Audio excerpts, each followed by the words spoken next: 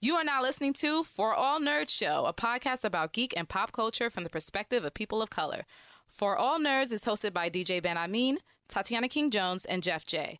Our show is edited and produced by DJ Ben Amin, and For All Nerds Show is a member of the Loudspeakers Network, where we always say rest in peace to our founder, Combat Jack. For All Nerds Show is powered by our listeners. Everything we do, from our podcasts, live events, our website, are all independently funded. Please continue to support us through our Patreon page at patreon.com/forallnerds.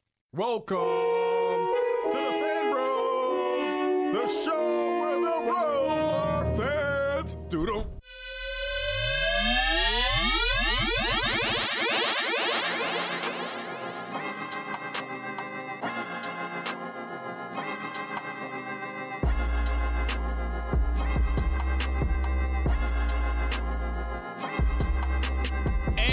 What's up, y'all, and welcome to another episode of the For All Nerds Show. The voice of the urban geek, the premier podcast of geek culture from the perspective of people of color. Wow. Geek and pop culture, you know. You almost did it. Almost stuck the landing. Almost did it. I give you I'm the Russian judge. Wow. 6.5. Wow. Cold 10. blood. You know, the Russian judge is always the coldest. Always the coldest. Right up there with the Germans. Shout out to the Russians and Germans listening to this, though. No shots. It is your boy, DJ Ben Amin, a.k.a. Keep That Same Energy On When You See Me. The Big Dick Grayson Energy himself, Black Goliath, YOLO Baggins, Meek Millhouse, the werewolf of U Street. The anti-trife equation. I ain't pulled that one out in a minute. I like that one. What was the U Street one? The werewolf of U Street. Interesting. Yeah, you know, like a wolf. Yeah, you know. No, I feel you. You know, it's a stretch. I would say I felt the reach from here to San Diego, but good job. It was a little Mr. Fantastical. Just a little bit. And that voice you hear, you know, as we say on the show, people always start talking before they're introduced, is Misinterruption. Tatiana King-Jones, a.k.a. the Grand Duchess of Tech, also known as J. Prince of All Saiyans, Dora the Explorer Millichet, Edward Scissorhands, Trill Quiz, Lambo Calrissian, Chance the Parapper, Colleen Wingstop, and Sean Jean-Luc Picard. Very nice. How you doing this week? Yes, sir. I'm doing pretty well. I'm a little bit on that white wine today. You know, not quite Bacardi. So, you know, not drunk or anything like that. But for the record, I would never be drunk on this podcast unless that's what the episode called for. Because I do think that's just a little weird that to be like intoxicated at your job. and I consider this one of my jobs. So we did have that 420 episode though, which that was part of the theme. Like, yes. If we're on brand, on theme like that, then if you're, I don't know who partakes in the show, but you know, if you do, then you know, stuff happens. But no, you know, I'm pretty good today. Yes, definitely. Even though relaxed. A little, you know, white wine. I personally do not understand how you were drinking Bacardi like it was 93 up in here, but you know, well, to each their own. You know, I do not think I've had Bacardi since the 90s. It wasn't like I was drinking it straight. Like I had it mixed in with some new stuff that I had bought. So okay, and that was the only thing available. So hey, I just used it. Oh, I'm pretty sure I know what you had it mixed with. You know, shout outs to that chef out there. Yo, what up, Hawaii Mike? Hey. Yeah, so I'm sure I'd have Bacardi like that too. There we go. That's what I'm saying. Fully understandable. And real quick, you know, before we get off, let's get off this liquor talk. And you know, shout outs to everyone who sponsors. Yeah, you know, Hawaii might holler at us, bro. Okay. You know, you get sponsored. You know, we got ad space, all that good stuff. And also shout outs to Allison Williams. Shout outs to all the listeners out there. You know, we love y'all. Everybody subscribe to SoundCloud, to iTunes, on Spotify, all those places. Because I ain't even got to tell you how we dropped this Allison Williams episode last week. Pure fire. Yeah. Always love having Allison here. It's just, you know, a pure delight of mine. Obviously, I'm a huge fan. And the fact that I can actually call her a friend of mine now bugs me the fuck out. One thing I think that's so funny and cool about you is that you fangirl over your friends. So like, you were so fangirl over Allison, but it's earned, because one thing I had mentioned about Allison is that I love just speaking to her, and I love when she's on the show, because I love interviewing people who are about the real. I love interviewing people who not just say, oh yeah, I'm here for helping people of color, doing this and doing that, but they actually put their money and their weight, whether political weight or social weight, behind it. And she has done that time and time again. And so I salute her for that, number one. And then number two, just speaking to her about the perfection, about a film that I probably would not see on my own without somebody coaxing me, but to be able to kind of dive into a genre that I'm not necessarily, that I don't necessarily fuck with, but learn something from it, meant a lot. And her expressing, and really her candor in expressing, why certain decisions were made in the movie and how it came about was really refreshing. And also I want to say, even though I definitely do fangirl out over Allison, and I love that she's just such a cool person in real life, and like you said, puts her money and her time where her mouth is, like right. Does a lot of work. We shout outs to Horizons, to organization that she works with when she's not doing films and everything else.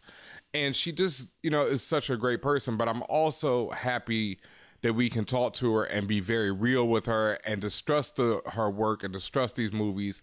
And I don't think that I pull punches or anything when I talk to her just because I am a friend of hers, because that's just... No. And I'm also very happy that, since I've known her, she's done Get Out and The Perfection, two things that I like, that I haven't been like, yo, Allison B, what was up with that though? Right. Like, I mean, that's the beauty of this show. We tell people to their face, like, yo, I don't know about that, man. Like, who was he talking to? Oh, Malcolm D. Lee. He was just like, so, what's that about Scary Movie 5 or whatever? Like, we tell him to, we tell people to their face. And I think that's why y'all, the listeners, mess with us, because it's like, we like, yo, that wasn't really that good, bro. Or not even just that, but we just be like, can you express or explain your decision making on this? So like, even just talking to her, like whether we were on air or not, like I looked her in her face and been like, yo, Allison, this is some wild shit. Why you know what I'm saying? So to your point, thank you again to Allison Williams for joining us. If you guys haven't listened to that episode, please do. Well, actually first watch Perfection, then listen to the episode, because we definitely spoil a little bit. And also, like we were saying, I just love having people on because, and I want everyone to listen to this interview, because she's talked about how we asked her things that no one else had done. Right. And they did hella press for this interview. I've seen hella different interviews with her and her co-star Logan. They did all kind of different outlets, and she was telling us that no one talked about some of the, to me, were some of the major themes of the movie. Like, I was like, how did nobody ask you about this? Like, I'm not going to spoil it for those who haven't seen it yet. I want you to go watch it and then go listen to that interview. But it bugged me out that other outlets hadn't asked about this, because to me, that's like, it is the movie. Right. And that's so weird to me that no one would ask her about that. But, once again, that's what we do at For All Nerds. We bring you that heat. So, if you're not subscribed, I mean, you should be. You're listening to it right now. But make sure you hit that subscribe button, leave a comment, that 5-star rating, all that good stuff. And thank you. Thank you very much. Word. And also, word up. One of my, shout outs to my brother, Drew the Grime, who I will never forget. I don't even know if he remembers this. We were kids and we were at this event where this young woman was speaking. She was basically like our age, maybe a year or two older than us. We were, like, this might have been elementary school, middle school. Okay. And after the speech, we were walking out of the event and he was like, yo, man, I missed the perfect time to say word. Like during her speech, she was just like mad that he didn't, get to throw that in, like word, Yo. It was just that epic moment that you just, needed that right there.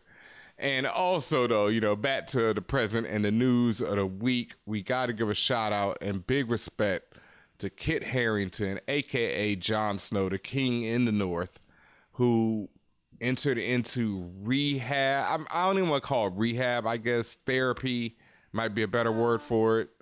Well, a lot of tabloids had said that and said, oh, he's this, he's that. His reps, Kit's reps, had issued a statement saying that he decided to use the break that he now has in his schedule as an opportunity to spend time at a wellness retreat to work on some personal issues. And they had mentioned that they place emphasis on the word wellness retreat. Mm-hmm. Personally, I don't care if it's a wellness retreat, if it is rehab, if it whatever it is, do what you need to do to take care of yourself. And this is particularly important for all people, and also of people who are creatives, people whose very livelihood may be, I guess, reflective or hinder on your mental state, your emotional state, all that other stuff. So if anything, I just give him all the kudos in the world. Like, I don't make jokes about that. Like similarly, like when Ben Affleck, when he had to drop out of being Batman to go to alcohol, I don't know if it's Alcoholics Anonymous, but he also went to a retreat of sorts. And I just applauded him, because it's just like, it's already hard to want to ask for help and to then get the help, but then to actually follow through with it is another story. So good job and kudos to Kit for taking that time out for his mental health, for his wellness, all that other stuff. I know that this is a journey. Like, just you do it once and then, maybe that will help, but it's also an ongoing thing. Just throughout your life, wellness is an ongoing thing. So definitely much love and blessings and good luck to him. Mm-hmm. And we were talking about how he's said he started having these issues dealing with the fame itself of the show, because when the show started, the finale got, I think, 3 million viewers, and then the first season, and then in the final season, I think it was like 22 million viewers. So it's been an incredible increase. People think that a lot of people just started getting into Game of Thrones. We've been covering the show since the beginning, so it seems like everyone's always been into it from our perspective. But I know a lot of people who just binged it all this season. And he said that once the show became the Jon Snow show, like once it became season 6 where he gets killed and then resurrected and the focus is pretty much on him, he starts falling in love with Daenerys. Everybody has these ideas that every in the happy ending with him and Daenerys and stuff, and it became about him, and he couldn't deal with that, because this is a young man who'd never seen this type of fame before, and this is fame on a level that most people will never get to experience, and an experience that most people would never get to experience. And so he didn't know how to deal with that. And I remember he's a young dude, and so he's dealing with all this, and he's a young creative guy who probably just wanted to be an actor, work on movies, thought he was to do some independent stuff, and then boom, you get the biggest role ever. Yeah, like you mentioned he's young. He's only 32. So wow. When he started, he was 22. Right, and it's so funny. I actually watched the very first episode of Game of Thrones the other day over the holiday weekend, and he looks like a baby. Oh my god! I mean, they all do, but particularly all him. Of them. Yeah. But yeah, he's going in for treatment for stress and alcohol use. And again, like I said, I just more power to you. Get well, do whatever you need to do to take the time out. I hope it definitely helps your worldview. And like I said, I just think when we have the opportunity to do so, because not everybody has the opportunity. That's the other part. But when you have the opportunity to do something like this, that it's in your best interest to get some additional assistance. Mm-hmm. And I definitely applaud anyone who goes to therapy, any type of therapy, rehab, like you said, whatever you want to call it, however you need to handle it, please do it. I myself have been looking into therapy and haven't been able to find the therapist that I really want, so I've been still going through that search. Yeah. And, we talk about that a lot on the show about mental health, and lately I've been even taking more and more breaks from social media, even from group chats, from just various things like that, because I feel like we live in a world today that we're not really understanding yet. We're living in this social media, in this email, in this text world where you have basically just a lot of voices in your head that you normally wouldn't have. Like, I've been having this discussion lately about how even Game of Thrones ended when I was feeling it, and then I go on Twitter and everyone else is like, yo, this shit's whack. And so then because of that, I'm like, well, damn, was it, maybe it was kind of whack, and then you start getting into the jokes and the memes, and they're funny and all that and everything. But at the same time, you're like, yo, I feel like Game of Thrones, no matter how whack it got, was better than 90% of television I've ever seen in my life. I mean, at the end of the day, whack or not, we was watching. Mm-hmm. We was entertained and we was into it. And what you had mentioned earlier about, like, at one point, 22 million people, I could not fathom, like you and I are talking right now, and and at any given moment, up to 22 million people would be listening or watching. Oh my God. So like the thousands that do listen, thank you guys. Yes. And your opinions, good and bad, definitely matter. I just could not fathom dealing with 22 million opinions. No. Like, oh my God. That's another level. I mean, you got, people, what was it, 500,000 people petitioning to remake the season. Like, imagine that, a petition, saying... Talk about stress. Yeah, stress for no good reason, just because you want to, have a career and work, and you get blessed with this opportunity. So a lot of people will look at you like, hey, you got this opportunity, like you should be happy. But imagine, dog, like most of us have a job where, you got one or two people above you telling you what to do. Imagine 22 million people screaming at you about what to do. Yo. Yeah, it's a lot. And that's why I say I've been taking breaks. I encourage anybody to do that. Take breaks from social media sometimes. And just, folks, like, I don't know, man. It's weird. Like, I always talk about this, like, this whole level of negativity that just comes with social media and being anonymous on it. I feel like a lot of people just like to throw out negative things sometimes. And I just don't get that. Like, the other day I was talking about how much I love Lost. And people just started coming at me like, yo, I hated the end of it. And I'm like, all right, that's your opinion. And one, I don't care. I was just talking about how much I love it. I really don't need to know that you hated it. I don't get that need, Well, when you are, especially when you are invested in something, like, I understand the sentiment of hating something outright. Like, I've hated, there's stuff where it's, have you hated it though? Like, really? What? Not Game of Thrones. No, I know, but like, just what? I just want to know, like, just what have you hated, like, as far as media? Sonic the Hedgehog's character design. See, I didn't really hated. Like, okay. I wanted to throw something out the window. Hated, and I understand that. Like, here's the thing: when we as people make comments like that, like, I think it's a two-way street, right? Like, on the one hand, people are like, well, you got to think about all the production and the people behind it. Yeah, I get it, but we're not necessarily placing blame or all of our negativity on those people. It's what we see in front of us right now is not what we want, not what we need. On the other hand, people are like, but this is a creative process, and for you to be just so black and white about it is not fair to the people who are doing the work. And I understand both sides of it. And also, as someone who is in media, I understand there's a lot of nuance to it. But when you are a typical person on the street who is not in media and don't understand how it works, or that's just not your way of life, I don't see an issue with vocalizing your opinion. What I do have an issue with is when you're not necessarily, I guess, equitable about it. And what I mean by that is when you're not really thinking the whole picture through, like when you're just, again, more black and white about things versus seeing the nuance in it. At the same time, like, it's a very strange catch-22. At the same time, there are some projects that are just straight up trash. Projects that, and by that what I mean is projects that perpetuate racism, projects that perpetuate stereotypes, shit like that. Like, yes, I don't have room for that in my repertoire. I don't have room for that mentally. I don't have room for that personally, because it's just like, we've been like, it's just 2019, folks. You shouldn't be doing shit like that, but it still happens. But I think it's worth calling out. It's worth people having the opinions and sharing that. And also, at the end of the day, everyone has to understand we live in the world of Twitter now, where you have the platform. You can be this random from Kansas who has a very varied or specific opinion or expression of a body of work, and it may be enough where 20,000 people agree with you, and then it gets to the table of that director or that writer or whatever the case may be, and what comes of it comes of it. But my point is, now you have the ability to share that, and I think at the end of the day, that's what it really comes down to. People, it's not like people never had these opinions, just that now you have a platform to actually share it with the world. I was talking with a friend of mine, shout out to my homie Lance and Howard University up in here, and we were talking about Game of Thrones. Lance, no. Okay. I don't, you know Lance Gross. No, that's one I don't know. I think I hosted a party with him. That's about it. Okay.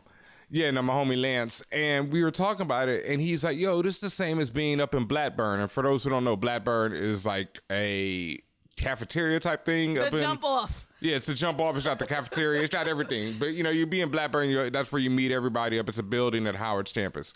And so he's like, this is about being in Blackburn and talking about hip-hop, you know, and who's the best rapper and stuff. And I'm like, yeah, but back then, if it was me and you talking about it, you might have a few random people that we know personally walk up and start, you know, joining in the conversation.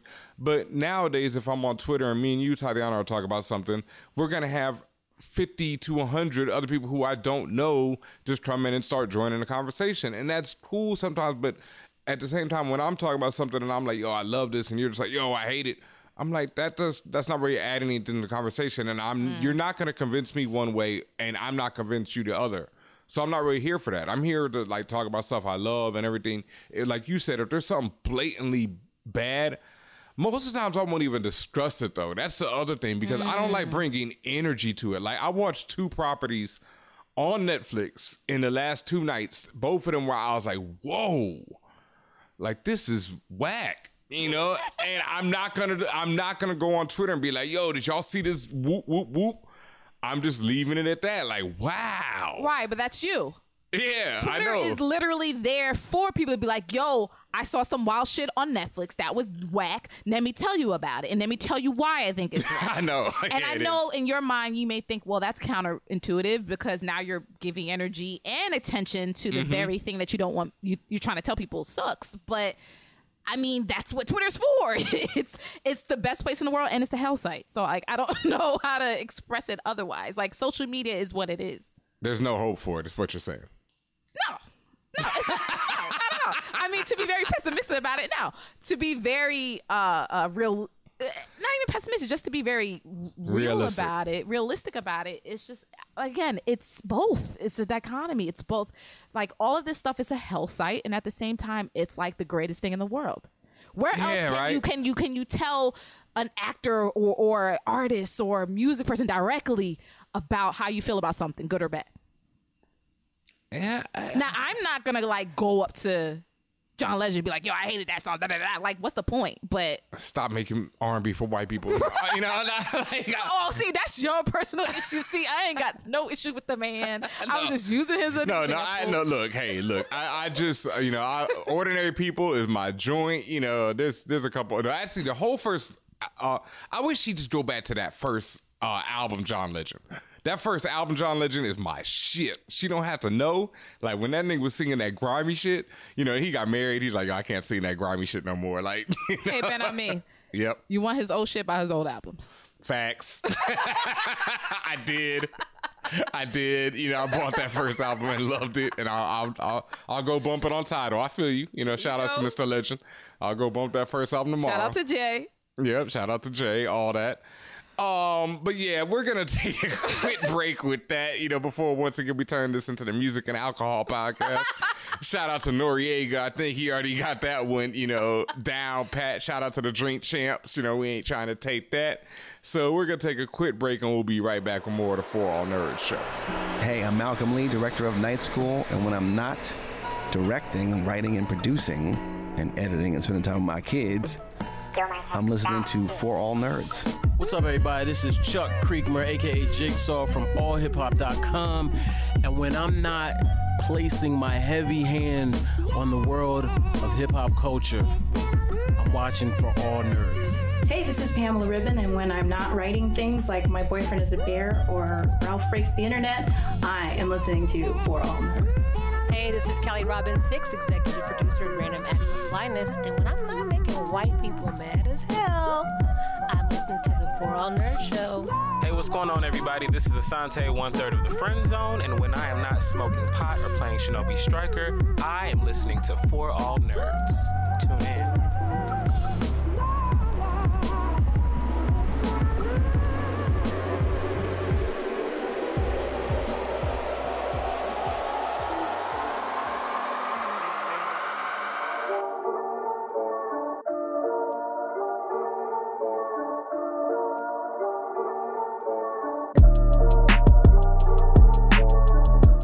What's up, y'all, and welcome back to this episode of the For All Nerds show. Thank you to everybody out there who is subscribed on all those various platforms, iTunes, etc., YouTube, all that good stuff. We everywhere out there. And especially shout outs to all the Patreons at patreon.com/forallnerds for keeping this mission going. Thank you so much. It means so much to me to see people actually put their money behind us, their belief in us, all that, because it's like people putting up though like it's a Netflix subscription. That's like crazy to me for real. Yes, I love it, and I'm like so appreciative. I'm still in shock every day. every day. So thank you so much. If you would like to join the few and the proud, the fan. Who's been drinking? Not me. Not tonight, actually. Unfortunately not. No, I've not had a sip of any liquor tonight. Just a little off on my words. But yes, if you would like to join the fam, you can head over to patreon.com/forallnerds and, help us out and help yourself out by helping us. Because, when you join, there's a lot of great things that come with us besides just, hearing our beautiful voices and all that. You get all kind of great things with it. So, lots of exclusive. And as you guys who are on Patreon know, we're always building up to the next best thing. So lots of stuff that you're not going to get, and I promise not going to get unless you're a Patreon subscriber. So definitely subscribe, check it out. And we're also looking for some suggestions, as always, from our patrons, what you would like to see, what exclusiveness would you like? We dropped a video talking about Thanos versus Killmonger, yes. The question proposed by our fearless leader, super engineer, Brother Chris Sufar. Thank you very much. Yes, Thanos versus Killmonger. We talked about that on Patreon, so you can only get that at patreon.com/forallnerds. Yeah. Oh, and also just in case people were like, what's going on with your video quality?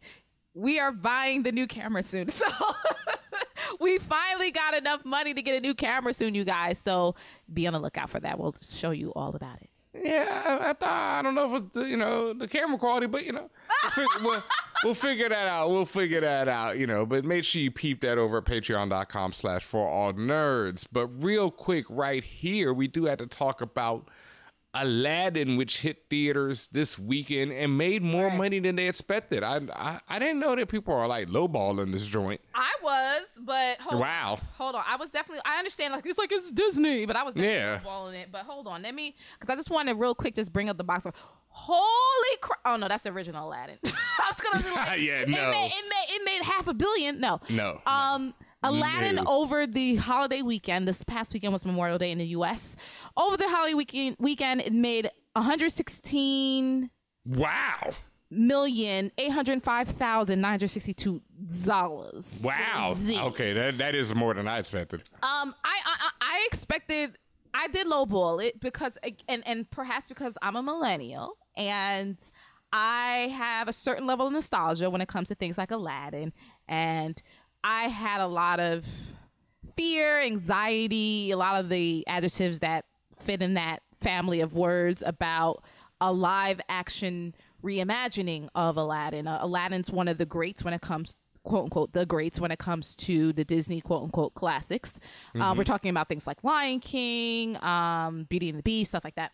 The latter-day Disney classics. The latter-day Disney, right. The latter-day Disney classics. The stuff from the resurgence 90s. of Disney, when Disney came back hard. Right. Yeah. Sure. Like, I didn't know.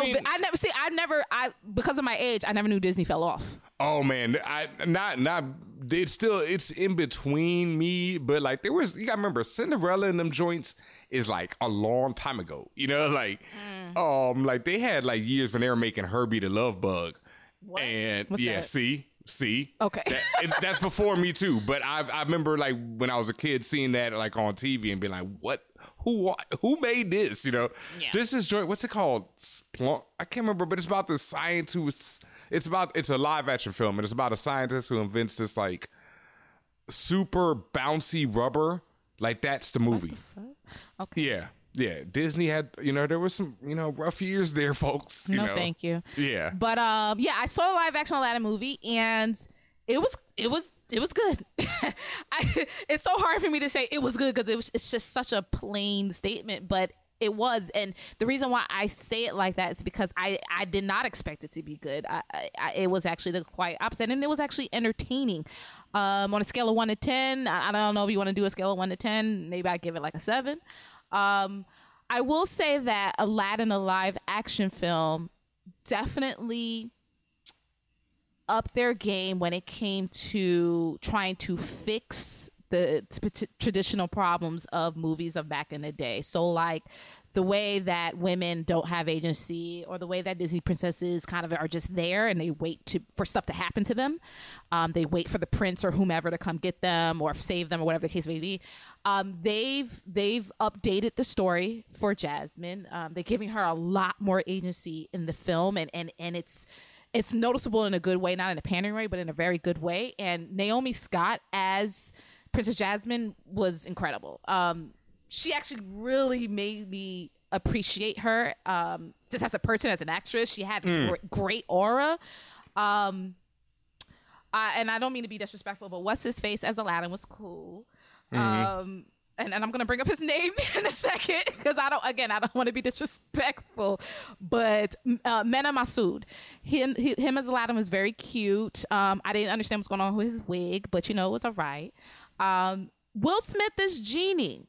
Mm-hmm. He made it his own. He did. I was fearful. The other reason why I had anxiety was I was fearful that he would try to be his version of Robin Williams. No way. And that's that's generally what a lot of the fear was. Like, obviously, Genie's one of the hugest part of Aladdin, if not like the main reason. And nothing compares to Robin Williams' portrayal. Like, he will always be his version of Genie. I was afraid that Will Smith was going to try to emulate that without doing his own. Will actually did his own thing, and they flipped enough of the script of the story. Like, most of the story is kind of line by line, shot for shot, almost the same, but there are some nuances there. I had mentioned more agency for Jasmine.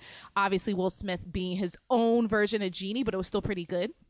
The CG of him as Genie was still a bit weird and a little bit scary. Kind of, it reminded me a lot of times of, in Power Rangers. Who's the guy who's in the middle in Power Rangers? Who's the guy? Zordon.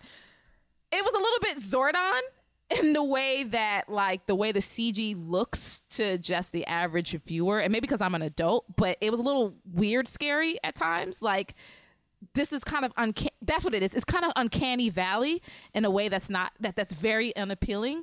But then Will is also a likable person. So it kind of balanced it out. But yeah, overall, it was entertaining. It was better than I thought. I really think Disney did it a disservice to themselves by posting that trailer or that clip of them singing Prince Ali. Because while some of the sentiment was okay, most of the sentiment was, oh, this is slow, this is boring, Will Smith is off key.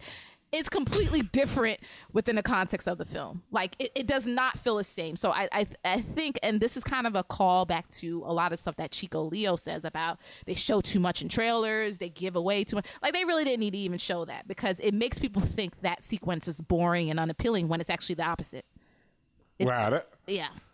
That's crazy because this weekend I didn't get a chance to see Aladdin, but I actually watched the original animated joint. I'd never seen it all the way through. I'd seen most of it. I'd seen a lot of the Robin Williams, of course, all his jokes and everything, but I'd never seen it from beginning to end. So I watched it, and obviously I loved it. The fucking movie's incredible. It stands up to this day. Robin Williams, it's an iconic performance.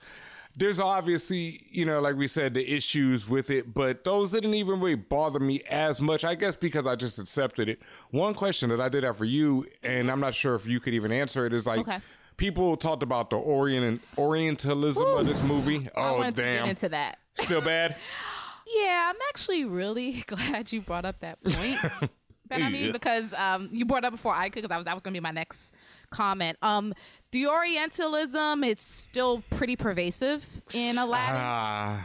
And again, while Guy Ritchie and the rest, they try to, as I said, with quotes, air quotes, fix it, they still don't. I counted at least 4 to 5 different cultures that were just smashed together. So between something being vaguely Middle Eastern, Definitely Indian, possibly Pakistani, Chinese, which is interesting because I learned Chinese. but which is interesting because I learned over the weekend that Aladdin is actually originally a Chinese story. Oh. Yeah, you need to read about it. It's so wild how much Disney just flipped the shit on its head. but like they're just That's racist. right, yo.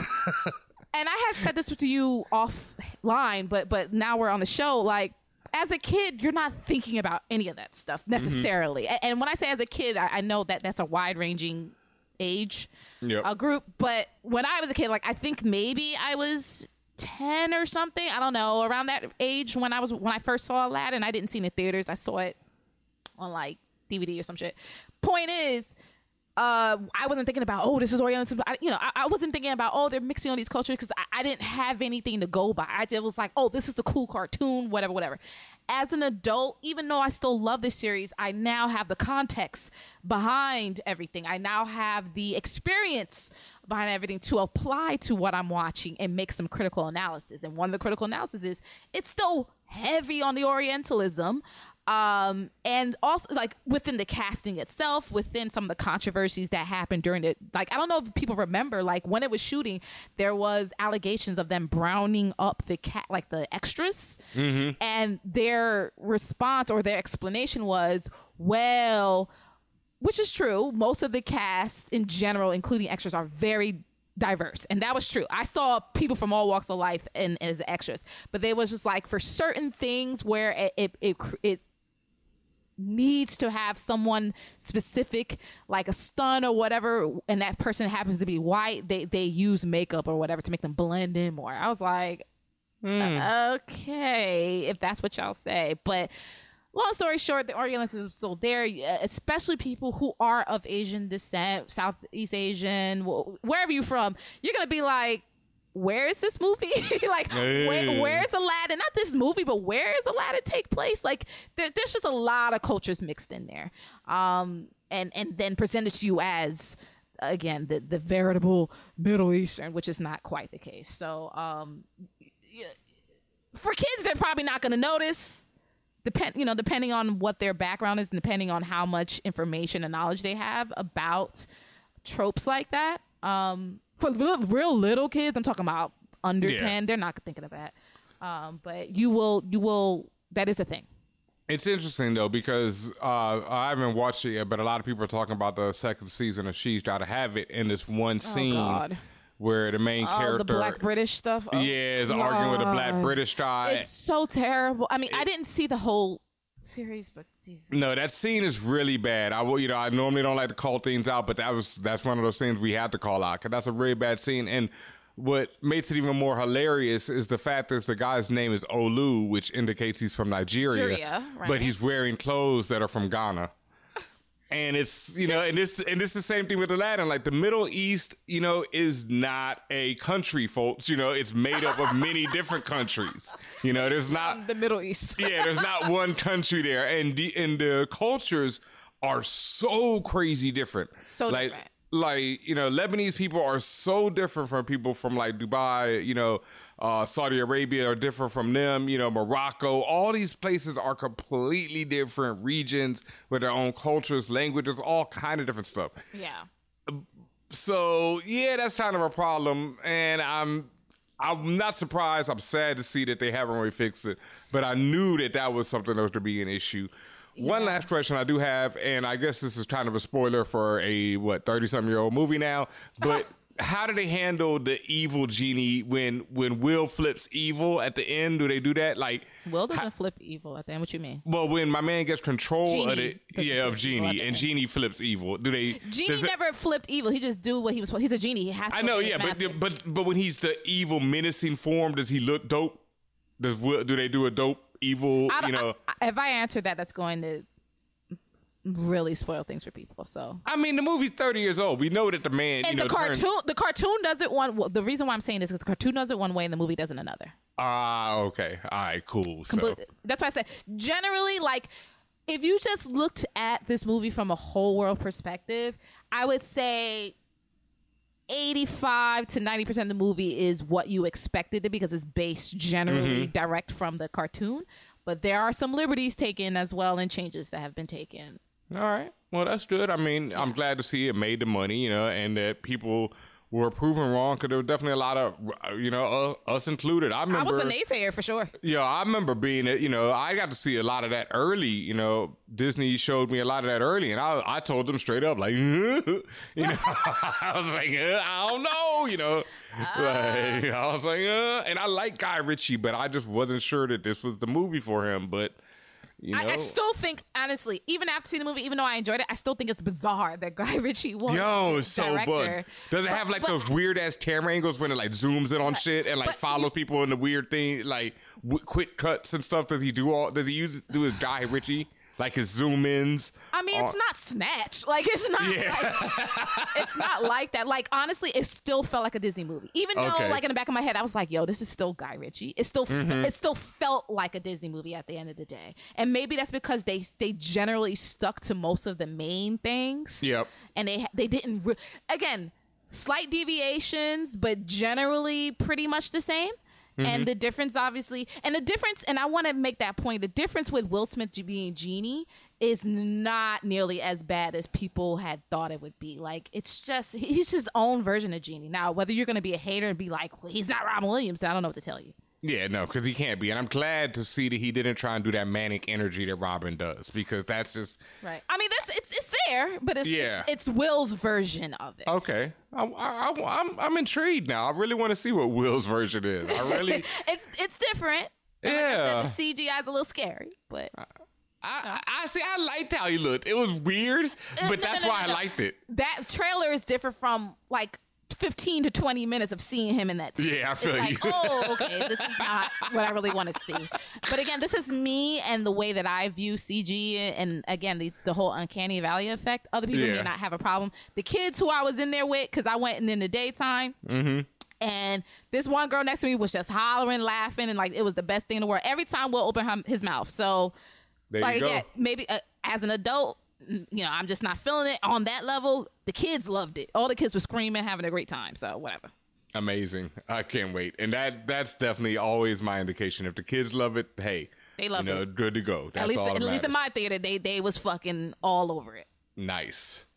And you know what else the kids love? One of my favorite segments on the show, the Geekquently Asked Questions. The guac is extra. That sounded like we planned that segue right there, or edited that in, but it was actually just natural, folks. If it was natural, you should have just left it alone and let it be natural. I know, but I gotta reveal the secret sometimes. This is like that HBO documentary. It's Behind the curtain. Yeah, I didn't need to know that. I didn't need to know about the extras lives. Look how I made an elephant disappear. Vamos. Yeah. But yes, this is the Geekquently Asked Questions. The guac is extra. Every time I think about elephants, not elements. Think of Cersei? Yes, every time now. It's like I think of elephants, Cersei. Because she was so adamant about these fuck-ass elephants. And it's just like, girl, first of all, the Golden Company ain't worth shit. But anyway, this is a Castle Black conversation. So I'm going to leave that. But girl, the elephants? Them elephants wouldn't have helped on that one, boy. That would have been some dead-ass elephants. But anyway, this is a Geekquently Asked Question segment, not the elephant segment, where we answer any and all questions that you send in to contact@forallnerds.com or hit us on the Twitter or Instagram @forallnerds. I don't think I mentioned those this episode yet, so make sure you're following us on Twitter and Instagram @forallnerds, and you can send their questions in. If you're one of the patrons at patreon.com, you can send in a question there. If you're a certain tier, that is. You can ask anything. Shout out to the homie King Wizard, who said that we be playing people on these questions, especially when they asked, and he's one of the patrons, so I gotta, Did he get played? I mean, he got played? He felt he got played because he asked, how did I get into the Writers Guild of America? And we couldn't, and as I said on Twitter today, and I'll reiterate right here, I cannot directly answer that question. And not only that, it's kind of a way that you can't imitate. Yeah. So it doesn't help for me to tell you how I got in, because that's not going to get you in. What I will say, like I always say, is if anyone is an aspiring writer and would like to, get a little further in their career, I would love to do anything I can to help you if I can. So, if you are one of those people, hit me up at DJ Ben Amin and we'll talk about it. But how I got in, it's pretty much impossible for someone else to duplicate. It did involve a lot of years of work, though. I'll tell you that. A lot of years with no checks, Broke. Broke. I'm broke. It smell like broke in here. Yeah. Smell like straight bitch in here. But no, I can't really reveal that because it involves, a lot of trade secrets and magic and other things that I just can't put out there into the universe. So, So we'll answer other questions. Yes, we will answer other questions. And what do we have up first tonight? The first question is an amazing question. It comes from Rob J. They write, Pokemon or Digimon? Wow. Love the show. First of all, thank you for the kudos. And that, again, amazing question. How is that amazing? It's because you're not a fan. No. You're not a fan. That's an amazing question. I really want to see the Pikachu movie, but for someone who literally grew up on Pokemon and Digimon and all the mons, that's important, okay? If we're talking about, at least first season of Pokemon, if we're talking about in terms of seriousness, and not to say that Pokemon can't die, but when we're talking about like niggas catching the L, the bad one, as Ben Amin would say, Digimon was that bitch, because Digimon was very, very serious about how shit worked. Digimon, just to give you a quick overview, Ben, it's basically like the more serious version of Pokemon, I guess, more serious in the terms of the Digimon, the animals or the monsters. Is it the same type of thing though, where these dudes are running around like catching them in balls and stuff? Kind of not. So okay. The Digimon, they're these monsters that evolve and do all these other things, but they aren't carried around in Pokeballs. They walk with their person, and they talk English. Like, they don't say their names, Pikachu and all that shit. No. They talk regular ass fucking English. And all of them are not animals. Some of them are look like angels. Some of them look like dinosaurs. Some of them look like computers. Like, it's all over the fucking place. Whereas Pokemon more or less generally look like either animals or inanimate objects. I have so many questions, but keep going. It's a lot of questions. Yeah. But yeah, just and I'm saying this from my kitty mind, my kitty recollection, that Digimon was a much more I guess serious-esque show where niggas was dying, people's lives was on the line, all that shit. Not that Pokemon wasn't, but it was just more cartoony. Who is the original? Okay, this has always been an argument, but I'm pretty sure Pokemon was first. Hold on, Pokemon versus Digimon came first. Let's look this up. Why are you looking that up? I have so many questions. Pokemon the game was first. Pokemon was a game before cartoon? It was both. But Pokemon the game came out in 96. Digimon the game came out in 97. And then I'm going to say Pokemon came out first. If someone knows better than me, then please speak up. But I'm fairly certain Pokemon came first. That's so wild. Like, what is the Mon? That's my monster. Mon is short for monster. So digital monster, pocket monster. Pokemon, it's roughly translated to English as pocket monster. Pause. You didn't need to see. That's my fault for falling into that one and for forgetting that you're immature. I forgot. I have so many questions though. Like, really, I know this has been debated or talked about before, but are they slaves? Like, what is up with these dudes who are running around catching these monsters and then forcing them to do battle?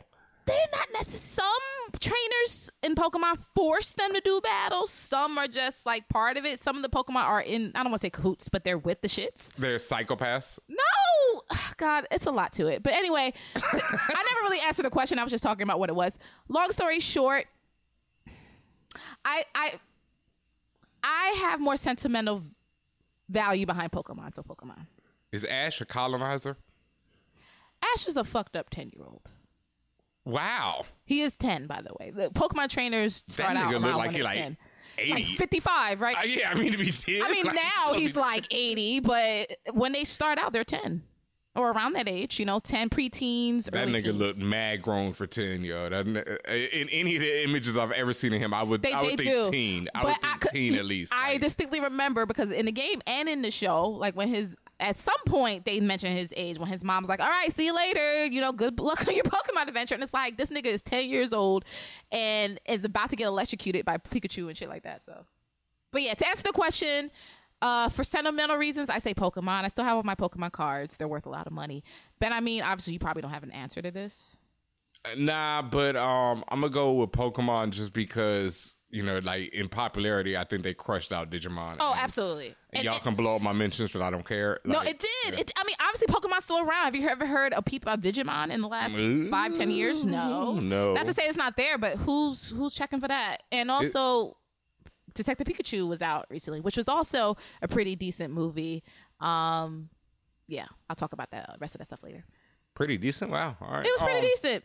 I heard it was good. Decent. It was very more kiddie than I thought, and they just repeat. And unfortunately, I thought I was going to see a lot of diversity in the amount of Pokemon I saw. They was pretty much the same 10 recycled over and over, okay. including the ones I had no idea who they were. But yeah, so that's the answer from me. That's the answer from Ben. I mean, Rob J. Thank you for the question. I feel like this is a GoBots versus Transformers situation. In many ways, it is. Even though I don't know what GoBots is. In many ways, nobody does. There's the point. In many ways, it is. It's kind of around the same type of genre, the same general idea with very specific nuances. GoBots was like when you asked your parents for Transformers and they brought home GoBots. Oh, that's the no frills version? Yeah. Oh, is it? Well, see, Digimon wasn't no frills Pokemon. It was just different. Yeah, I mean, some people argued that GoBots was just different, but let's be for real. Well, yeah, you know, some people did make that argument. Yeah, and also at least when I was coming up, Digimon was on Fox and Pokemon was on WB. Okay. The next question comes from Excel Joel, which they write: have y'all seen the independent Static Shock short film released on YouTube a couple weeks back? If so, thoughts? What other characters do you think might benefit from the indie treatment? I have not seen this, but I'm definitely intrigued. I love a well-done fan film. Like, I'm a huge fan of them. I think everyone who signed that petition should have got together and put $1 where their mouth was, and they would have had $500,000, and they could have remade a Game of Thrones fan film. They couldn't remake a frame at $500,000. Not of like the Game of Thrones quality, but they could have done a solid fan film for $500,000. Oh yeah, you're right. They could have done a solid fan film. They could be doing this shit off of $1. So I haven't seen Static Shock, but I am intrigued because Static and the whole Milestone universe, I call him Static because I know him from the comic, is one of my favorites. I wish they got more love. The most love that they've ever gotten is like in Justice League and the Young Justice joints. So that's animated. So right. Yeah, no, I haven't seen this. And any character, man, there's so many that I've seen that have been so ill. There was a Venom one with who the hell was playing Venom? It wasn't dude from Breaking Bad. Damn, I can't remember, but it was a dude he would not expect to play Eddie Brock. You know, it was like a guy who's done roles, you know, multiple roles. And he's doing Eddie Brock, and it was a black and white Venom joint, and it was ill. Like, I'm gonna look that up while you answer. Yeah. Yep. I have not seen the independent short film, and thank you for flagging it for us. We'll definitely take a look.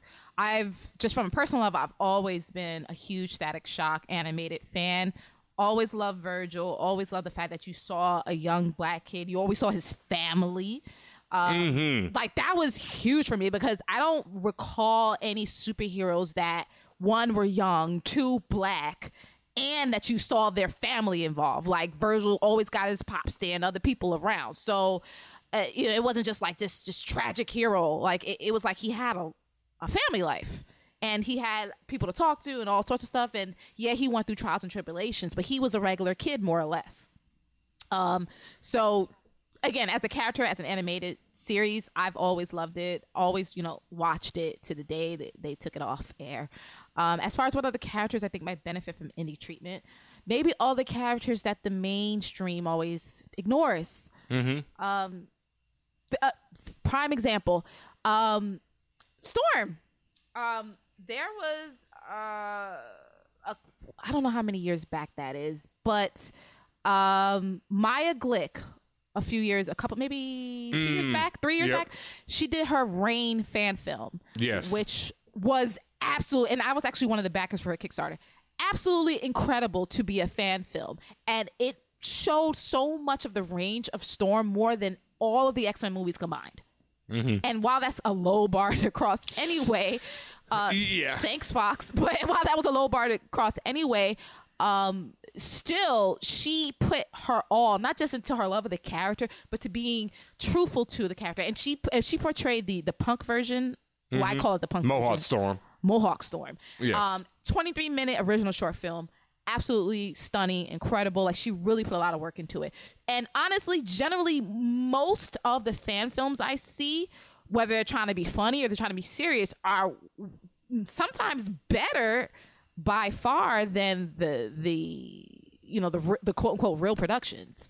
That Sonic fan film was better than that shit we saw a few weeks back. So I mean, it's just, I just feel like, to your point, if certain creatives have enough time and money to create these things, they could do worlds better than these big time places. Definitely. And yeah, I think, anything that deserves a fan film treatment, though. Venom movie I was talking about before stars Ryan Quanten, who I knew at the time from True Blood. He's done a lot of other stuff. He's Sookie's brother. Yeah, Sookie's brother from True Blood. Yeah, and Jason Stackhouse. Yes, Jason Stackhouse. He done mad. I'm looking at his IMDb. He done mad stuff since then. Props to him, because I really liked him as Jason. And he's so stupid. So stupid, but he killed it. And the Venom fan film is called Venom: Truth and Journalism, and it's well worth checking out. It's like 13 minutes. Just an ill movie, black and white, and it's about him as Eddie Brock, but then when he brings out the Venom towards the end of the movie, it's sick. It's very well done. Oh, I do remember seeing that. Mm-hmm. It was a few years ago, right? Yeah, this a few years ago. This is like when True Blood was popping, so I was like, oh shit, this dude's doing this too? Like, it was wild. And this was around the time when they did the Punisher fan film with Thomas Jane. They continued, Thomas Jane's role as the Punisher. There was also there was so many. There was like Batman versus the Predator. I remember back then. That was dope. One of my favorites, I was trying to look for it right now, is this Boba Fett joint where it was like Boba Fett as Crocodile Hunter. Oh my God, it was hilarious. Like, it was so funny. Like, it was Boba Fett doing like the whole, Crocodile Hunter. Now we're in the wilderness and we see this, Are you serious? Yo, it was so crazy. It was comedy, complete comedy. And then there's this other one that I think they turned into a series from Star Wars that was called Troops. That was like cops, but it followed the stormtroopers. What? Yes. It's so... That's so cool. And that's why I like indies. It's so imaginative. And that one was so hilarious. I think they made a series, but in the first one, or the one I saw, was the stormtroopers end up at Luke's uncle, Uncle Beru or whatever, I can't remember the name, his uncle who he was raised with in the first movie. They end up at the crib. I don't know.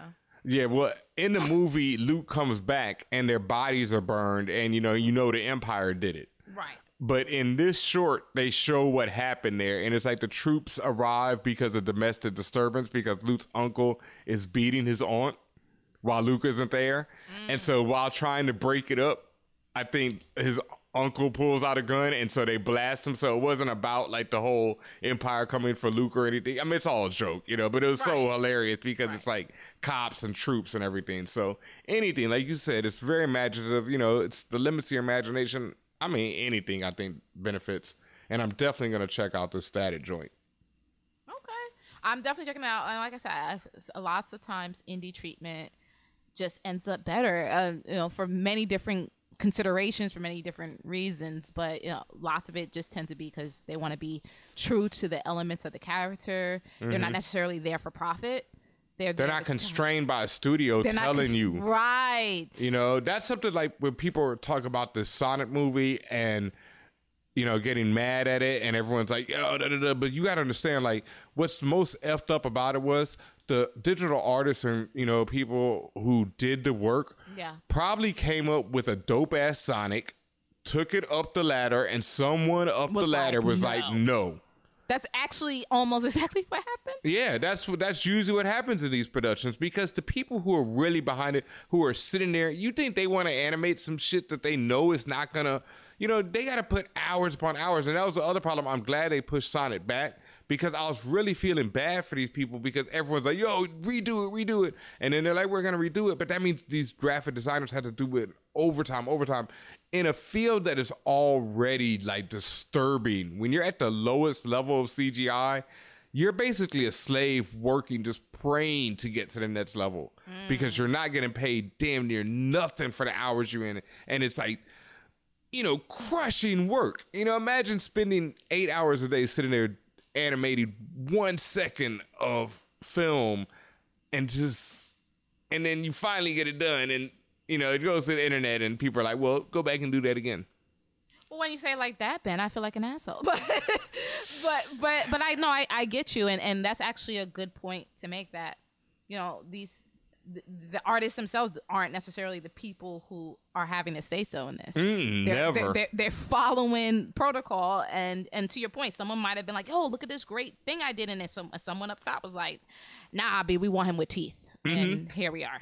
And you can't, and it's like, you know, you don't understand why, but, you know, then they test it and teeth work, and it's all, you know, it's Hollywood. It's this long whole process to get anything done. And that's why independent films like this static movie, because who knows if we'll ever see a static movie, just because the rights are tied up. There's all kind of craziness with that. Yeah. So, and then like you said, people have real love for these and they don't have to answer to someone, so they can just make it and it can be dope. So that's actually a question I want to shoot out to the fam out there. If you know of a dope fan film that we didn't mention right here, let us know, because I'm always interested in seeing some ill shit like this, because it doesn't have to, you know, deal with anything. And also I want to give a quick shout out before we get to the next question to Doom Patrol, which is one of the illest TV shows out right now. And I think it's a prime example of, I don't know how the fuck this shit got made and how someone agreed to it, because it's so true to the utter insanity that is Doom Patrol as a comic book. And I can't believe they took that and put it on screen. It's, oh my God, y'all. You keep talking about it. Yo, between this and Titans and now what Swamp Thing is looking like DC. I've heard really good things from Swamp Thing, and I'm not interested. I've heard so many good things. I'm not that big a fan of the comic, but I know how ill the comic is. And after I saw Doom Patrol, which was I was a huge fan of that comic. So after I saw how well they translated Doom Patrol and how well done Titans was, I'm definitely hyped for Swamp Thing. And I think DC got, you know, they got something on their hands right now. Like, yeah, and then Young Justice is about to come back. So they can't do movies, but they can do TV. Yeah, they killing it. I mean, killing it. It's just the whole situation with the animation. They can do animation very well, but... Yep. But the movie, I mean, you know, but they getting it back together with the movies. I really like Shazam, and I really like Aquaman. Shazam was probably their best feature. Yeah, yeah. Just their best. And I know people say, what about Wonder Woman? It was probably their best feature to date. Yeah, overall. I really love Wonder Woman, but I felt like the third act was kind of sus, and, you know, it had its other moments, but...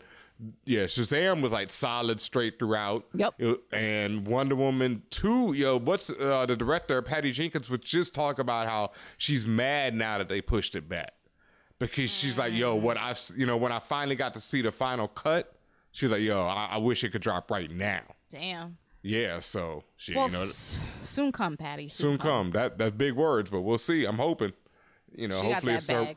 Yeah, you know, it's like her Winter Soldier might be, you know, the first Captain America was good, and then Winter Soldier was like, you know, yeah, so this could be that. You know, you never know. We shall see. We shall see.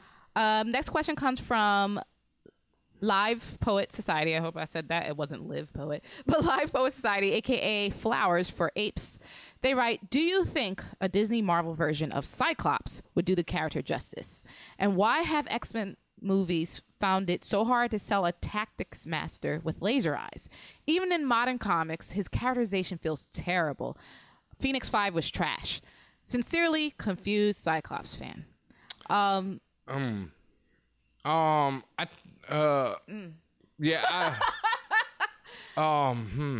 Okay.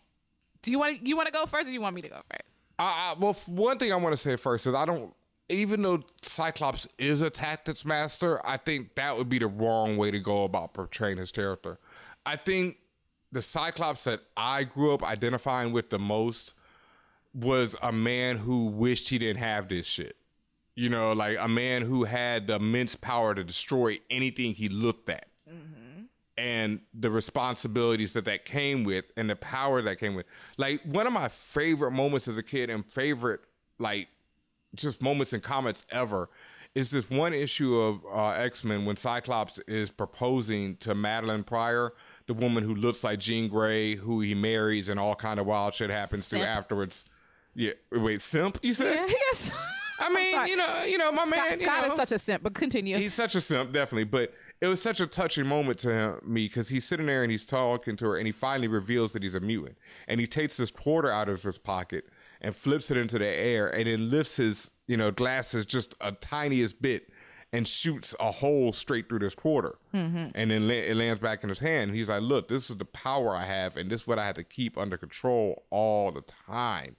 And there's nothing I can ever do about it other than, keep utter control over this. And so that's the Cyclops I love. And I mean, dog, let's just be straight up. He never was as popular as Wolverine. So there's no effing way that they're going to, focus on Cyclops as dork. Yeah. Like, let's be for real. Well, they're not going to focus on Cyclops because he's a simp. I mean, he is. Now, I agree with you that I like the more humanized version of him, which is, great power, great responsibility type thing. Like, you literally have something. He has something similar to what goes on with Rogue, where you have a power that can kill someone, at the slightest touch or the slightest look, and you don't necessarily mean it. And having that power, I mean, you've had that level of power since you were a fucking kid. Yeah. So that, and as a kid, you're already, like, you're not fully developed mentally or emotionally and all this other stuff. So imagine imagine current day, all of the foolishness that comes along with being a youth and everything you got to go through, social media, people, the general growing pains and all that. And on top of that, you have a superpower that can kill someone if you sneeze wrong. So in that vein, I think that's amazing. Would Disney Marvel version of Cyclops do the character justice? I think absolutely. Disney Marvel has... I'm trying to think of one that has disappointed me, maybe, but I just don't recall a characterization. Well, Storm. No, that's Fox. I don't think there's no characterization of a character thus far that we've actually seen in full on screen that maybe go, oh. You didn't like Iron Man 3, though. That's not based on one character, though. So the Mandarin, that wasn't. I just didn't like that story. I didn't like that. Okay. I didn't like the movie overall, but I feel you. But the Mandarin flip didn't bother you. I also didn't have much background on the Mandarin, so it didn't do anything bad or good for me. But no, Disney has never given me a reason that the characterization of one of their characterization of a superhero or otherwise is going to be whack. So I just think almost anything they touch turns to gold. So I think that they will treat this Cyclops version with care and dignity, and perhaps go the route that Ben Amin is noting. I think that is probably the better route. I don't know. I haven't read Phoenix 5, so I don't know what his current characterization is. I think he's alive again. He died for a while, and then he came back like most of the X-Men. They all died. The Phoenix 5 thing was when he gained the powers of the Phoenix Force during X-Men versus Avengers. I thought that was goofy in itself, the whole like Colossus got Phoenix powers. I think it was goofy. I think Namor had Phoenix powers. I mean, there's a very specific reason why Jean Grey got those powers. It wasn't it wasn't like, I don't even want to, I'm not even going to disparage another character. All I'm saying is just like certain things that happen to characters or are part of their stories is for like a very specific reason. It's not necessarily great to spread it to other people. Namor did it, and that's when Namor actually destroyed Wakanda. Okay. Yeah, that's how he was able to destroy Wakanda, because he had the powers of the Phoenix. And so it was a cool storyline, but I thought that was weird. I liked Cyclops when they made him like this ultra Malcolm X type dude, when he had the X, when he went hardcore. He had like the X over his head, but I know a lot of people don't really like that. Like I say, my favorite Cyclops, I can't lie, is the simp. Because growing up, I was a simp. And so I fully identified with a simp like Cyclops. Cyclops was my favorite X-Man. I tell people that all the time. Wow. His relationship with Jean Grey, I love that. Wow. Because, I was that simp. What can I say? I will not lie, More power to you for being truthful to yourself. Facts. the Cyclops I know is based on the animation, every iteration of the animation, and as much as Flowers for Apes does not like Cyclops characterization throughout the Fox empire. To me, it was kind of pretty close to what pretty close to the cartoons. Like he's a sip and he's annoying. Yeah, and I loved it. Like I remember in the very first one when Wolverine was like, "You're a dick." And he's like, okay, shoot. That was one of my favorite moments of the film. To me, that was on brand. Yeah, Cyclops is a dick. And then the other, I love the one, I'm not sure if that's First Class, when he's younger and he's in the school, or no, that's the one after First Class, when they've established school and they get Cyclops from high school and he like blows up his high school with his beams. But isn't that his brother though, who has the lasers on his chest? That's not. No, Havoc brings him to the school. Havoc is in First Class, and then in the next one, Havoc brings Cyclops to school, and they take him out on the lawn, and he like blasts Professor X's favorite tree.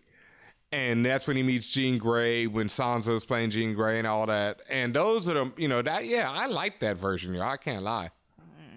The James Marsden was just but I felt like they didn't give James a lot to do either. They didn't, but he for what he got, he was good. Oh yeah, he was great. But James Marsden is also a good actor in general. Yes, yeah, and he got that dick stiff. Like always, being just that Cyclops. He has such power. Because he's I'm sorry. Like again, I feel you, but I don't. He's stunted. I feel you, but I don't. Flowers for Apes. Like the way he's been portrayed, even though it hasn't been enough, is still pretty true to what I know about him. Me too. Now, obviously, there's more nuances than Ben. I mean, brought up his points, which would be really cool to flesh out the character more. Mm-hmm. Maybe it's also because I've never been a huge Cyclops fan, where I never saw the main issue. Like the real love story between him and Jean Grey leading into Dark Phoenix, but you had that's my problem with the new movie coming out. I felt like that love story hasn't been done well enough. Yeah. Oh yeah, you don't. Yeah, it's just I love you, Jean. It's like, why are you obsessed with her? Exactly. No, because the love story in the comics is so dope. It's deeper. It's like, and it's the fact that Jean sees who he really is. Jean sees past this guy who has to hide and stay, inside himself all the time. She can read his mind, so she sees everything that he really is. And there's this moment in the comics when she has the Phoenix Force and she's like, yo, take off your glasses, and she holds his eye beams in check while he takes them off. I do. And that shit is fucking like that's one of the most, it's like crushing. She's like, I just wanted to see the color of your eyes. And it's like, and because the Fox cartoon was derived from the comics, like you do, even as a young age, you still get that understanding and sense of where, like, how deep the love goes. Yeah. So there's more reason behind it, and then the whole love triangle with Wolverine, like it's a real thing. The movies did not express that well. No, and then I doubt they ever expressed the later stuff when Jean's dead and started sleeping with Emma Frost, and she's dressing up as Jean in his mind. It got really bad. Yeah. I loved it though. That, Scott and I love Scott and Emma too. Scott and Emma is that's when it got Scott showed that freaky side. Like emo. And the last question comes from Whisper Naked Shadow at Whisper NK Shadow. If I haven't seen all the Marvel movies in order, can I jump into one and still know what's going on? That depends on which one. Yeah, definitely. Straight up and down. That depends on which one. First, technically speaking, the Marvel movies aren't necessarily shown in order. Like, if you go online and look up, I forgot who did, maybe Screen Rant or a few other people, they've actually, just in chronological order, the movie should be seen in a certain, like, if you want to see it as the story actually unfolds in what would be considered chronological order, the release, the real life releases are not in order. No. You actually have to mix some stuff a little bit. So that whole the understanding of in order, it's a little convoluted. Can you jump into one and tell what's going on? The early stuff, obviously. Iron Man's, of course, all the origin stuff you can jump into, all the origin movies you can jump into, and not really have any backstory on the others and be fine. Yep. Obviously, the later you get into this first 10-year span of the MCU, the more you're gonna be like, okay, why is this significant that Groot is, a little, is a little tiny baby versus a grown tree. Mm-hmm. Like like if you haven't seen the reasoning about how he got there and who that is, and that's not even really the group, like, and if you don't have that background, then you're gonna miss it. Is it going to potentially ruin your experience? Something like that? No, but it does prevent the enhanced experience. I will say that. Mm-hmm. Like I saw people point out during Endgame, which we can now talk freely about, obviously, there's a moment when the Wasp and Ant-Man are about to pull a move, and the Wasp turns to Captain America or on the radio or whatever, and she's like, "We got this, Cap." And that ties back to a moment in Ant-Man and the Wasp when she's calling him out, when the Wasp was calling Ant-Man out and saying, "You're calling him Cap?" And Right. he's like, yeah, Cap, Captain America, Cap. That's my boy, That's my homie. And so when she calls him Cap and then Ant-Man turns and looks at her and smiles, it's that great moment that only matters if you've seen that movie prior. But right. Like think of it like this. Like you're a new person. Like you're new to a school and you come into a group of friends. A couple of those friends already known each other since high school. And so they've developed relationships. They've gone through experiences. They have inside jokes. It's all sorts of stuff. You're the newbie, so you don't have all that background experience with them. Does that mean you're not going to have a great relationship or build a great relationship? No. But does that mean you may not have the same type of relationship, or there's going to be things that go over your head you're going to miss? Yes. Yes. But if you haven't seen all of the Marvel movies and you want to jump in, I would just say, like if you got the time, start at the beginning, skip Thor 2. If honestly, you don't, even with Endgame, I could still say you can skip Dark World. Yeah, you still can. I still feel that. Well, no, I don't. Damn, yeah, it doesn't matter. Like I know that they pull some of Dark World in it, but honestly, if you've never seen, I barely remember that fuck ass movie, and it didn't matter. Yeah. So, and if you don't have the time, I would say I would think it'd be very interesting, and I would like to hear how you feel if you just started with Infinity War, and then watch Endgame, and then go from there. Wow, that's bold. Yeah, I would like to see how someone, if someone had never seen any of them and just started right there, I would like to see what their experience would be like. Because that would be interesting. Because I think Infinity War kind of holds up on its own, but I think some stuff might be a little bit difficult to follow. And there's not going to be as much emotional impact, but I think you'll still feel it. That's 98% of MCU movies, the emotional impact. And not just for people who know about the comic or the characters. The way it's written, the way the characters interact, the connections you built. It's all of it is emotional, generally speaking. So if you don't have an emotional attachment, it's not going to hit the same. And I think this is it's so unique to the MCU right now, too. It's the fact that we've had people like Robert Downey Jr. playing Iron Man for over 10 years now. And because of that, you get to see this actor just embody this character that you've never seen before, except on, long-running TV shows. But there's no long-running TV shows where the characters are interacting with the cast of another long-running TV show. And that's basically what we have now with these movies, because you've had these movies, even like Guardians of the Galaxy, which only had 2 movies so far, that's still like damn near 6 hours of these actors just in that movie alone. So then you get to see them meet an actor who's been playing Iron Man for 6 hours himself. Plus all these years of just embodying the characters in their day-to-day, getting to know the characters more and more, etc. So it's such a unique experience. So I think you're kind of doing yourself a disservice to not at least watch, like start with Iron Man. If you don't enjoy it, then move on. But I would definitely say start with Iron Man and, see where you go from there. Yeah, agreed. That's literally the entry point. You got to start there. Yeah. It's also going to be interesting to see how they do from now on, though. Like, will people be able to jump on, let's say, with Spider-Man Far From Home? Or even, not even that, because that's supposed to still wrap up Phase 3.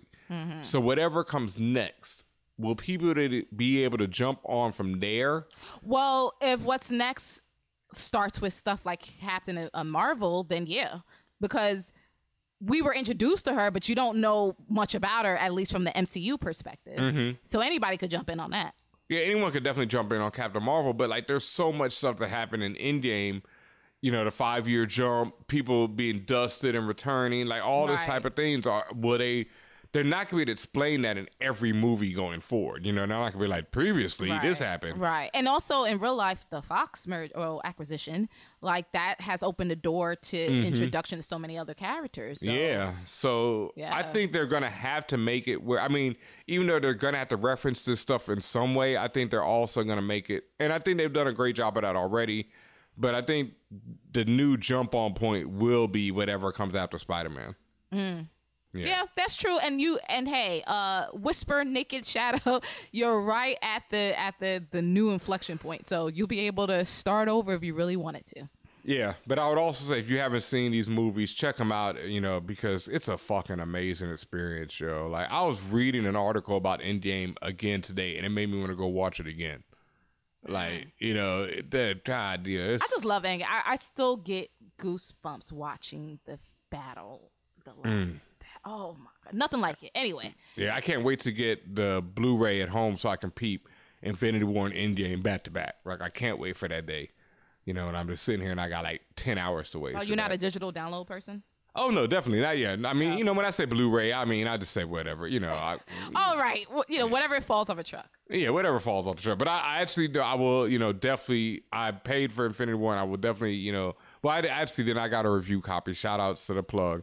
And I love that because that had the director's commentary on it, and I can't wait to do the same for Endgame because I love the Russo brothers commentary. They killed it. I need to go back and watch some on Winter Soldier and Civil War, actually, because their commentary is great, and I learned so much more about the movie from it. Yep. Well, and there it is. That was the last of the Guac questions. If you have a question about geek or pop culture or your personal life, or you want us to name your child, hit us up, contact@40nerds.com. Additionally, you can hit us up on the interwebs. We always post every week on, first and foremost, our Patreon. Those people on a certain tier get guaranteed questions. In addition, we have our socials at 40nerds, such as IG and the Twitters. And like I said, if you have maybe a longer question or you want a little bit more privacy, you can email us again, contact@40nerds.com. And once again, like I said, shout out to King Wizard. We are not playing you out there, homie. You know, I am down to help in any way I can. But like I said, how I personally got into the WGA is just pretty much impossible to duplicate. So, you know, you got to find your own path. And, you know, I got you. I will help you out, though. But speaking of Patreon, you know, it's time for a segment that I like to call Comics I Copped. Did your own reverb? I did, you know.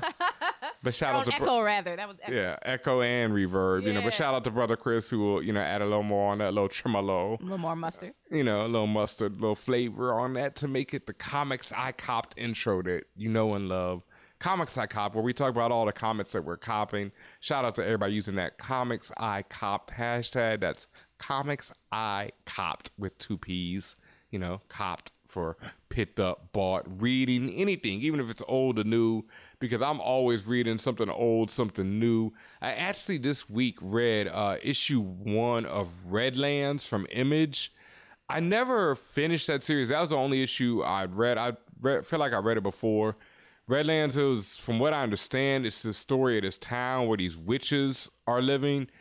And the cops in the first issue, the police come into the town, or I mean, they're already there, but the police come to the witch's home and try and burn them out.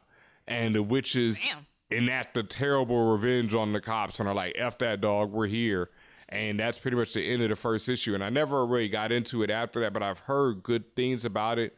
I might have to go see if I can pick up a trade of that. Redlands. And speaking of trades, the first trade of Die by Kieran Gillen and Stephanie Hans is out this week. I've talked about Die so much. Actually, did you see this? There was this foreign car commercial that dropped recently where they did the Dungeons and Dragons kids as live action. What? Yeah, look it up, y'all. If you haven't seen this shit is ill. it's really bugged out to me because it's a foreign car commercial and it's like completely in another language. And I'm like, was this Dungeons and Dragons cartoon from the 80s bit there too? Because it came out right now. It cost a lot of money because the production on this commercial is incredible. It's so dope. Like they got they got all the kids as live action. They got the dragon Tiamat that they fight in the cartoon. And it's ill. But anyway, back to why I'm even talking about this cartoon, the Dungeons and Dragons cartoon and the commercial, which is from the 80s, is because Die is this comic that was slightly inspired by that old cartoon of these kids being trapped in a fantasy realm and how they got home. And I don't want to give up too much more about Die, but if you're into fantasy, like if you're into Game of Thrones, if you're into Lord of the Rings, if you're into Dungeons and Dragons, Dragonlance, if you're into cyberpunk, anything that deals with fantasy or sci-fi, but mainly fantasy and like how cyberpunk blends into fantasy and all that type of stuff, read Die. You know, it's written by Kieran Gillen, who I just love to death. Wicked and Divine is one of my favorite series of all time. And Die is definitely shaping up to be one of my favorite series. And the first trade just dropped this week, so well worth picking up. Art by Stephanie Hans, just absolutely beautiful. So I have every issue of Die so far, and I'm going to buy the trade. I want to say that there's a role-playing game that he developed alongside writing the comic book. Really? And yeah, and I want, because the comic book is based around these kids playing this role-playing game. So he developed the rules for the role-playing game while writing the comic. And I want to say that the rules are in the first trade of Die. I know he said that they'd be released alongside the first trade because there's some spoilers in the rules for the first trade, so he didn't want to give those away until it came out. So I think they're either in the first trade or he's going to release them online for free. I'm not sure exactly how it's going to go down, but look out for that. I'll definitely be talking about that. And we're going to have Kieran on the show very soon. I know I've been promising this for a minute, but I was trying to wait for Wicked and Divine to wrap up. But we're going to have that interview very, very soon. So look out for that. Yeah, I cannot wait. I could probably do like 3 or 4 shows straight with that man because, I mean, the dude loves to talk. I love to talk. And there's so much that I want to talk to him about. So go pick up Die, out this week. Also, I'm still reading through the Bitter Root trade, but go check that out because the trade is out. I've only finished like 1 issue of the trade so far, so I'm kind of behind. I got to finish that. But go check out Bitter Root by David Walker and Sanford Green. And that's pretty much it for comics this week. I'm really waiting on this Jonathan Hickman, who is about to do a new run on X-Men, which drops later this summer, and I'm going to be all the fuck over that. So I cannot wait for that. But I know we do have some comments from our Patreon. From our patrons. At Patreon. Yes, there's actually one, and this comes from F7 Patches. They write, "Oh, what up, F7? Yep, F7, what up? I bought the first volume of Outer Darkness, and it's completely pulled me in. Very cool mix of Star Trek, Lovecraft, and high fantasy. I think most genre nerds can find something to love here. On top of that, I got the first volume of Crowded, a very interesting take on what the current gig app-based sharing economy is leading to. Plus, it's pretty funny and action-packed to boot. And you just mentioned this, Ben, about Die, but when the Die trade drops, I'm going to grab that, and hopefully the rules to the game to try out with some friends." Nice. Okay, I haven't heard of Outer Darkness yet, but it's written by Jonathan Lehman, who wrote one of my favorite effing books of all time. We actually have a video interview on our YouTube with him for Chew. He wrote Chew, which is one of my favorites. And dude has an ill fucking imagination. So I definitely believe Outer Darkness is dope. I'm also just realizing that he also wrote this book, Leviathan, which is features art by another friend of the show, Nit Patera. Nit Patera is on Manhattan Projects, one of my favorite books ever also. And Leviathan, the trade is not dropped yet. That's what it is. Damn it. Almost there. Yeah, but Layman and, anything he writes is worth taking a look at. So I'm definitely going to check that out. And what's the other book he said he's reading? Because I ain't heard of that one either yet. Crowded. What was the concept behind that? Basically, he said it's an interesting take on the gig app-based sharing economy. So something to do with by gig economy, we mean things like Fiverr, Uber, okay. Lyft, stuff like that. Gig-based / sharing economy apps and shit like that. Wow. I don't know if it's about the apps, but he just said that it's included in that. Crowded. Story. All right, I'm about to check that out as well. I've not heard of either of these books, so shout out to F7 Patches. Like I say, thank you to everyone. Keep using that hashtag. It means the world to me. Everyone who's checking out comics, who's buying comics, everyone who talks about, they learned something from me and read something for the first time from me that blows my mind. So thank you so much for that. I'm going to have some new stuff. Like I said, I've been slacking lately. I've been reading so many other things other than comics that my time for comics has been a little low. So thank you so much to everybody who's sending in these suggestions and everything. And I promise to have some more freshness for you next week. Nice. All right. What else before we get out of here tonight? As usual, make sure you are subscribed on everywhere you get your podcasts. That is places like SoundCloud, Apple Podcasts, Spotify, Stitcher, Google Play Podcasts or music. I don't even know what it's called now. But iHeartRadio, anywhere where you listen to podcasts, please listen to us and subscribe. It's so important that you guys subscribe. Very important that you guys leave comments. Very important that you guys rate us. And as we always say, if you have any questions, concerns, comments, whatever, hit us up. Contact at forallnerds.com. And alternatively, hit us up on the interwebs, on the socials at forallnerds. Word up. And also, we did not get to see it yet, but Godzilla King of Monsters drops this weekend, and the reviews are like, all over the place, man. Like, people either love or hate this joint. It's what I thought it would be. It's like, it's about monsters wrecking shit. Like, yeah. That's what it's about. That's why you came there, right? I mean, are you not entertained? Fan Bros.